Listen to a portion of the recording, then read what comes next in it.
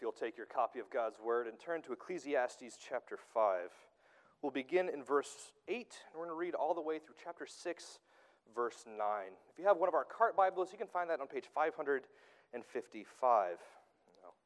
As Elder Campelli prayed just a few minutes ago, I'm grateful for those prayers, but he was right to ask that we might see God's blessing and His provision, because in large part that's what our passage is telling us this morning, that we might see God's provision and His generosity for us. So before we turn and study, why don't you join me in prayer one more time. Gracious Lord and God, we thank you for how you provide for us.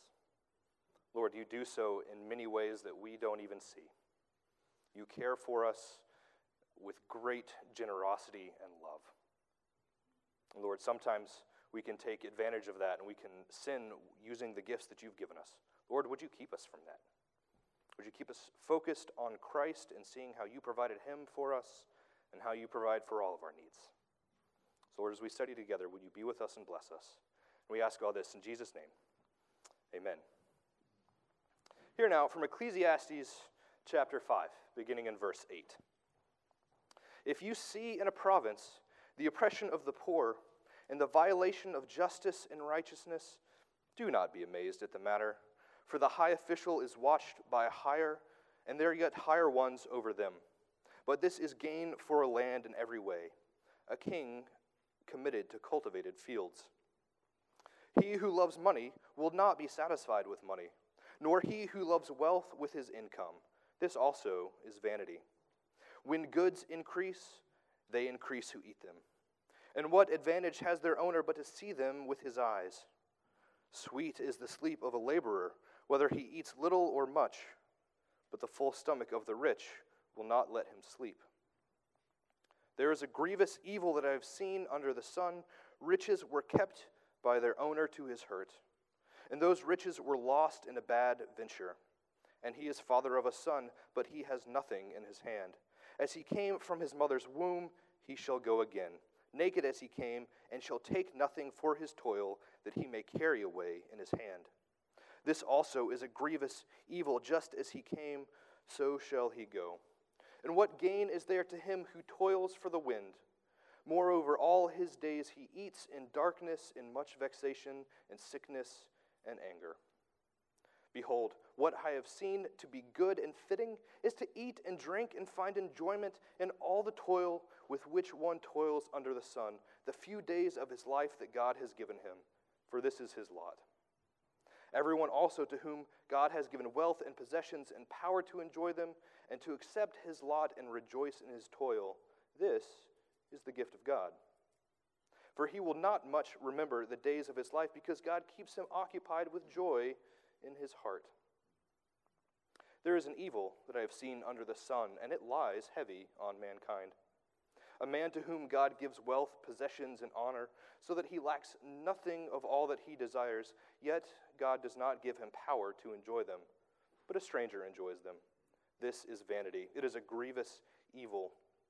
If a man fathers 100 children and lives many years, so that the days of his years are many, but his soul is not satisfied with life's good things, and he also has no burial, I say that a stillborn child is better off than he. For it comes in vanity and goes in darkness, and in the darkness its name is covered. Moreover, it has not seen the sun or known anything, yet it finds rest rather than he. Even though he should live 1,000 years twice over, yet enjoy no good, do not all go to the one place. All the toil of man is for his mouth, yet his appetite is not satisfied. For what advantage has the wise man over the fool, and what does the poor man have who knows how to conduct himself before the living? Better is the sight of the eyes than the wandering of the appetite. This also is vanity and a striving after wind. Well, thus ends the reading of God's holy and inerrant word. May he add a blessing as we study together. Now this morning, I want to begin with a question. My wife grows tired of my Socratic method of conversing. She's like, just tell me what you're thinking and stop making me guess it. So I'm not going to make you guess, but I want to begin with a question. Just one question that, Lord willing, we'll answer by the end of our study together. It's one of the main questions Solomon is seeking to answer throughout the whole book of Ecclesiastes. The question, how can I be satisfied? How can we be satisfied with our lives? Now, with a casual reading of Ecclesiastes, you might consider the answer, or even seeking the answer, to be vanity, to be that word, that hevel that we've talked about before. And you'd be right with a casual reading of Ecclesiastes. Solomon has tried everything. I mean, quite literally, he has tried everything that there is to try. And if we're honest, isn't that sort of what we'd like to do sometimes? We wish we could try everything and fulfill every desire of our heart. Now, maybe we're not quite the same way. Maybe we've grown up and we've matured and we know the facts that we will never get to try everything that our heart desires.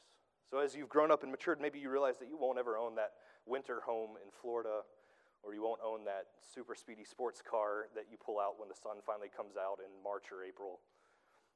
Maybe you look back and you realize, I never got to date that person that I really wondered if it would have worked out with. Maybe you think those things. We've all yearned, we've all desired for something. Now imagine that desire grows and it grows and it grows and it grows until you're unable to stop it. That's what's happened to Solomon. His desire has grown beyond his control, and he's seen what's happened to himself. He has seen what happens to others when this desire grows into an insatiable greed. It's like in that movie Pirates of the Caribbean, if you remember the film. It's a film about Jack Sparrow, or Captain Jack Sparrow. He lost his ship to a mutiny. Then the new captain, Barbossa, leads the pirates to find a treasure that's cursed. So Barbossa explains the cursed treasure in this way. He says, "Find it, we did. There be the chest, inside be the gold. And we took them all, we spent them, traded them, and frittered them away for drink and food and pleasurable company. But the more we gave them away, the more we came to realize the drink would not satisfy. Food turned to ash in our mouths, nor any of the company in the world could slake our lust. We are cursed men. Compelled by greed we were, but now we are consumed by it." That's the warning in our passage this morning. Don't be consumed by greed. Doesn't answer the question, though. How can we be satisfied? So through our text this morning, I hope the Lord will show us with his blessing the answer to that question. It's going to wrestle with this idea of this insatiable greed in trying to answer this question of how can we be satisfied. So we're going to go through the text almost twice. It might in some ways feel like two sermons. We're going to go through the text and we're going to see the dangers of greed. We're going to see the love of money. And then we'll pause and we'll re-look at this text and see God's provision. That's where we're headed this morning, to see the love of money and see the Lord's provision. So as we begin with the love of money, our passage begins with two verses that are really quite curiously placed. Verse 8, "If you see in a province the oppression of the poor and the violation of justice and righteousness, do not be amazed at the matter. For the high official is watched by a higher, and there are yet higher ones over them." How did Solomon get from verse 7? If you were with us last week, or if you're familiar with Ecclesiastes, how did we get from verse 7 where it says, God is the one you must fear. In this section previous to ours, Solomon gives us commands and ends with this command, God is the one that we must fear. How does he get from that to talking about governments and oppression and injustice? And it's here that some commentators want to point out that perhaps Solomon isn't thinking too systematically. He's not moving from one logical thought to another, but he's thinking proverbially. What I mean is, when you read the Proverbs, the thoughts don't always flow. It's one true thing and another true thing and another true thing. But Solomon, I believe here, is thinking quite systematically. What happens when people don't fear the Lord, when they disobey this good and godly wisdom to fear him? Well, injustice happens. When you don't fear the Lord, oppression occurs. And it's not just from one official. It goes all the way up the rung. It's one official is looked at by others, who's looked at by others, and the implication here is that it goes all the way up to the king. And we see this. We know how governments work. We are sinners in institutions that are broken. So we know that injustice and oppression happens, so don't be amazed. Don't be surprised by it. We know how this works. People, they want power and they want money and they want influence and they seek more of it. And when they see someone else, perhaps that they consider in a station below them, getting more, they want more of it themselves. And they want more of it themselves. And so it just creates corruption. But there is some good that a government can do. A king committed to cultivating fields, well, that's gain. That's a benefit. Yes, a king who provides for his people to make sure that they're fed, that's a good thing. So Solomon chases this thought logically, chases it systematically. He goes on to verse 10, he who loves money will not be satisfied with money, nor he who loves wealth with his income. This also is vanity. When a king is committed to planting crops and to feeding his people and to take care of his people, it creates opportunity. It creates opportunity for people to get rich that people can take advantage of. It's an opportunity to gain more and more. But here's the warning. It can't satisfy you. Though that opportunity is there, it can't satisfy you to seek more and more and more. It's like a great monster just seeking who it can devour without thought to who they hurt or exploit in the meantime. And where greed is concerned, it affects others. It infects others as well. When goods increase, they increase who eat them. When there's more available, more people want a piece of it. Greed brings envy as well. I see what others have. I see their gain. I see how well life seems to be going for them, and I want that.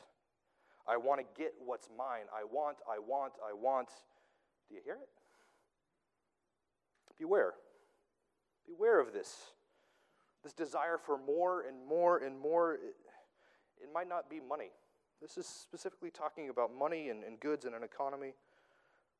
But it might be more things. More food, more drink, more status, more power, whatever it might be. Beware the temptation that whatever it is, it's not enough. Now, I want to be clear. This is not just a desire to have your needs met.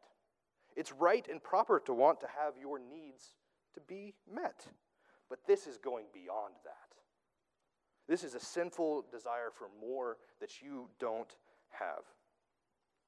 I also want to be clear, it's not a sin to be wealthy. But greed, selfishness, envy, these are the sins that this passage is telling us to deal with. And this also isn't telling us to take a vow of poverty. Verse 12, sweet is the sleep of a laborer, whether he eats little or much, but the full stomach of the rich will not let him sleep. Now, the worker, the laborer here, isn't depicted as someone who's struggling to find something to eat or in desperation, just simply stated the laborer is able to eat. Whether it's much or little, he sleeps soundly, so it's not calling us to a vow of poverty or something like that. But this is a litmus test of sorts. Can you sleep soundly? It's not necessarily about sleep, but it's about your conscience. Is your soul at peace? Is your spirit resting in what God has given you? Or are you consumed with the desire for more and more? So we have a warning to test ourselves, to check whether we are satisfied, whether we're resting in the Lord. That test goes a little further, continuing on in verse 13. There is a grievous evil that I have seen under the sun. Riches were kept by their owner to his hurt, and those riches were lost in a bad venture.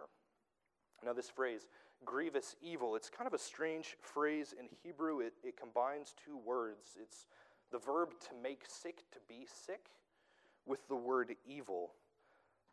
Does this make you sick? Not only does it keep you up at night, are you anxious about getting more and more and what you can achieve, but it's turn your stomach to think about it, to think about losing it. It is a sickening evil. To think about losing them, perhaps. Really, this phrase only really shows up here in Ecclesiastes 2 or 3 times. It doesn't appear anywhere else in Scripture, but here in this clear teaching about greed, it's part of this way that we can test ourselves. Does it make you sick to think that people that haven't worked for what you have will end up with it one day? Verse 14. That's where verse 14 ends up. And he is father of a son, but he has nothing in his hand. If you lose it in a bad venture, or some commentators take this to mean that he doesn't have anything to leave to his son. Either way, he finds this sickening that whatever he has, he doesn't get to use the way that he wants it. Because he knows in the end, as we've heard before in Ecclesiastes, that everyone dies. So as he came from his mother's womb, he shall go again. Naked as he came, and shall take nothing for his toil that he may carry in his hand. This also is a grievous evil. That's that sickening evil. Just as he came, so shall he go. What gain is there to him who toils for the wind? Moreover, all his days he eats in darkness, in much vexation and sickness and anger. Do you see the picture that's getting painted here? It's someone who, it's so morbid. He's so consumed with himself and so consumed with greed that he sits in darkness, and he's vexed and he's sick and he's angry, all because either he doesn't have as much as he wants, or he knows that he's not going to be able to keep it, or he's lost. It just creates this sickening feeling. This is Ebenezer Scrooge. This is someone alone on Christmas, only concerned about what his business is doing and not where his family or his friends might be gathered. He can't see what's all the way around him. He can't see all the ways that the Lord has blessed him. He's so focused on himself and his own greed that he makes himself sick. That's the picture here. Now, you might think, as I did as I began studying this passage, well, like, at least he's rich. At least he gets to enjoy his wealth to some degree, right? But that's not the case. Chapter 6 begins, "There is an evil that I've seen under the sun, and it lies heavy on mankind. A man to whom God gives wealth, possessions, and honor, so that he lacks nothing of all that he desires. Yet God does not give him the power to enjoy them. But a stranger enjoys them. This is vanity. It is a grievous evil." In Solomon's mind here, the wealthy person isn't even able to enjoy what God has given him. God might have blessed him with everything that money can buy, but he can't enjoy it because he's so obsessed with having more, getting more, making sure he doesn't lose anything, making sure that he has an inheritance to leave behind. That's what he's obsessed with. He can't even enjoy it. And this is what greed does. It drives us absolutely mad. It keeps us from seeing the reality around us. It keeps us from seeing how the Lord provides. So how far does Solomon say this greed goes? He goes so far as to say that a person who's like this, it's better that they would never have been born. That's where Solomon says that greed goes. So we could come all the way down to the end of our passage in verse 9, chapter 6, where the conclusion is better the sight of the eyes and the wandering of the appetite. In other words, better to look and see what you have than to let your appetite, your greed, get the best of you. So now, if we were to stop there, if we were just to say that's what the Word of God says, we could take some things away from it. We could see how destructive and evil greed is. We can see what it does to a person, and we can see that this is the nature of sin. It's sin that leads to death, so much so that it's better you wouldn't have even been born. And let's be honest, we're sinners. Sometimes we tend towards greed, and we need to repent of that, and we need to guard against it. But that's not all that's happening in our passage. Just as this passage gives us this litmus test so that we might recognize greed in ourselves and repent from it, this passage also gives us hope. This passage shows us how God provides. So let's look back and see God's provision. So we return to the beginning. We return to where we are not surprised or amazed to see oppression and injustice. but a king committed to cultivating fields is gain in every way. What do we know of governments? What do we know of kings? Well, Romans 13 tells us that God appoints them, that they have no authority except from him. So God is sovereign over governments. Even though evil might and certainly does happen because of rulers, because of authorities or governments, God is still sovereign over them. He is working his good purpose through governments and leaders. Period. So don't be amazed when you see oppression. Right? We need only check the news, and we can see it today. Right? Don't be amazed, but be thankful when we have leaders that are seeking our good. And when there are leaders that are truly perpetrating evils, that are committing atrocities, know that God is sovereign. Rest in him. Rest in his provision. So yes, God provides even through governments. God provides our money itself. The Lord is our provider. So we consider money and the things that are going on in Ecclesiastes.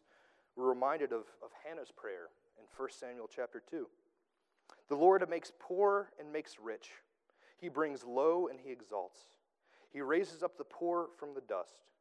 He lifts the needy from the ash heap to make them sit with princes and inherit a seat of honor. For the pillars of the earth are the Lord's, and on them he has set his world. He's the one who makes wealthy. He is the one who makes poor. He's our provider. Yes, God uses secondary causes to carry out his provision. You might not understand what I mean by secondary causes. Perhaps you've heard the joke that there's a storm coming and a man is trapped. So a guy drives by in a car and says, "Hey, do you want to hop in? I'll get you to safety. We'll get out of here." And he says, No, the Lord will take care of me. So the water begins to rise and flood, and a guy floats by in a boat. He says, "Hop in, we'll get out of here." And the guy says, No, the Lord will provide. He'll take care of me. The water continues to rise, so he climbs up on his roof, and a helicopter flies by and throws him a rope and says, "Grab on, we'll get you out of here." And he says, No, it's okay, the Lord will provide. So he ends up at the pearly gates, naturally. And he says, "What happened? God was going to provide." He says, "You had a car and a boat and a helicopter. What more do you want?" Now, there's some theological issues with the joke. But the point stands, right? Sometimes God provides in extraordinary ways. But if you need money, get a job. The Lord provides. Right? More often than not, he uses ordinary ways like that. If you need help, ask. Ask the Lord for help. The Lord provides. So look again at our passage, verse 12. The Lord provides food and sleep. Not everyone eats all the time or eats as much as they would like. No one sleeps perfectly all the time either. I know some of you have trouble sleeping. This isn't an indictment. If you don't have food or you can't sleep, this isn't saying that God is judging you or he's displeased with you in some way, but he may be teaching you reliance on him, calling you to a deeper commitment with him. He might be teaching you humility. The Lord provides. Whatever your circumstances, the Lord provides. That's a truth that we have to come to time and time again. The Lord provides. Whether or not you can leave great wealth to your children when you die, the Lord provides. In fact, it's the Lord himself who gives children in his wisdom. It's the Lord's timing, his wisdom for children, and that timing might be never, and that's okay. That's difficult to hear. It's difficult to hear that the Lord provides when you're hungry. It's difficult to hear that the Lord provides when you have a good and godly desire like children, and they never come. But it's true. The Lord provides. Now, I say all this to you as a man who really, I've suffered very little. Growing up, my family was really poor, but we never wanted for food. My mother worked tirelessly to stretch every dollar that we had to provide food and clothes and cover a lot of medical expenses for me, for my sisters, for herself. My dad worked long hours as an editor at a paper, and he would even do freelance work on the side to make a little extra money. But the paper that was his full-time job, they got bought out by another company, and they said, sorry, we're bringing in a new editor. They let my father go. Knowing all of these expenses and our financial situation, my dad thought, well, where can I get a job today? And so he remembered all the stories that he'd written, all the stories that he'd covered for our small town. So he went down to his friends at the Department of Public Works, or whatever it's called, in tiny Dayton, Tennessee. He went down there and got a job that day as a garbage collector, riding on the back of a truck while he was looking for something else. Did he do that? Yeah. But the Lord did it. The Lord provides. My parents speak of that time in our lives as very humbly because they know it's from the Lord. The Lord provides what we need. We also need to keep in mind what it is that we need. Certainly we need food and money and rest, and children would be nice. But what we all need is God himself. Every single person, whether rich or poor, has need of Christ. We are sinners in need of a Savior, and the Lord provides.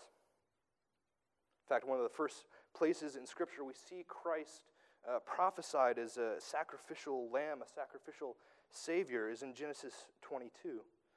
Listen to what is said in Genesis 22. Isaac said to his father Abraham, "My father," and he said, "Here I am, my son." Isaac said, "Behold the fire and the wood, but where is the lamb for burnt offering?" Abraham said, "God will provide for himself the lamb for a burnt offering, my son." The passage goes on, and Abraham binds Isaac and lays him on the altar and is about to strike him. It says, "And Abraham lifted up his eyes and looked, and behold, behind him was a ram, caught in a thicket by his horns. And Abraham went and took the ram and offered it up as a burnt offering instead of his son. So Abraham called the name of that place, 'The Lord will provide.' As it is said to this day, 'On the mount of the Lord it shall be provided.'" The Lord provides. He has provided us with Christ. No matter your circumstances, remember him. Remember Christ and what he's done for us. And so finally, we come back to our question. How can we be satisfied? It's the question we began with, and it's the question we still have yet to answer. Now, I'd encourage you all to read through this section in the weeks, days to come. There's a lot here. There's a lot to cover. But one of the themes that you might notice in this section, if you read it a couple of times, is you'll notice this theme of sight. Chapter 5, verse 8, if you see in a province oppression. Verse 11, when goods increase, they increase who eat them, and what advantage has their owner but to see them with his eyes? Verse 13, there is a grievous evil I have seen under the sun. 18, behold, what I have seen to be good and fitting is to eat and drink and find enjoyment in all the toil with which one toils under the sun the few days of his life that God has given him. Now these things we've heard before.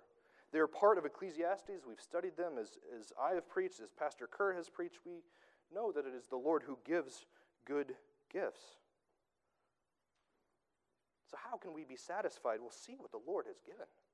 See how the Lord provides. That's how we can be satisfied. See all the ways that he has blessed you. That's where our passage ends, isn't it? Chapter 6, verse 9. Better is the sight of the eyes than the wandering of the appetite. Better to see what the Lord has given you than to let your greedy desires fuel you. In all things, we ought to be most satisfied with Christ. He is our deepest need, our deepest desire. His sacrifice on the cross satisfied God's justice, and so in him we can be most satisfied. Yes, the Lord provides for our physical needs, but our deepest desire that we can rest in is that he's given us Christ. The Lord has given us Christ. So how can we be satisfied? See Christ. See what the Lord has given us. That's the answer. How can we be satisfied? See Christ. Would you join me in prayer?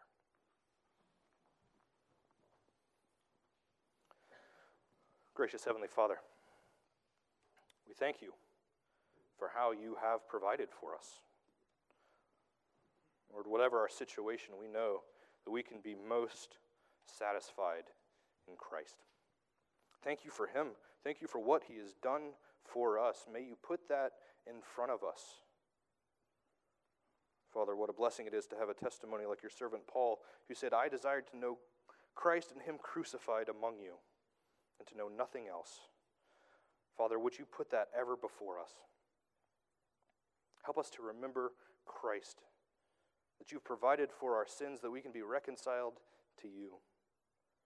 Father, help us to ask in faith how we can come to know you more. Help us to ask in faith for those things that we need. Father, thank you, as we've said many times already, Father, thank you for Christ.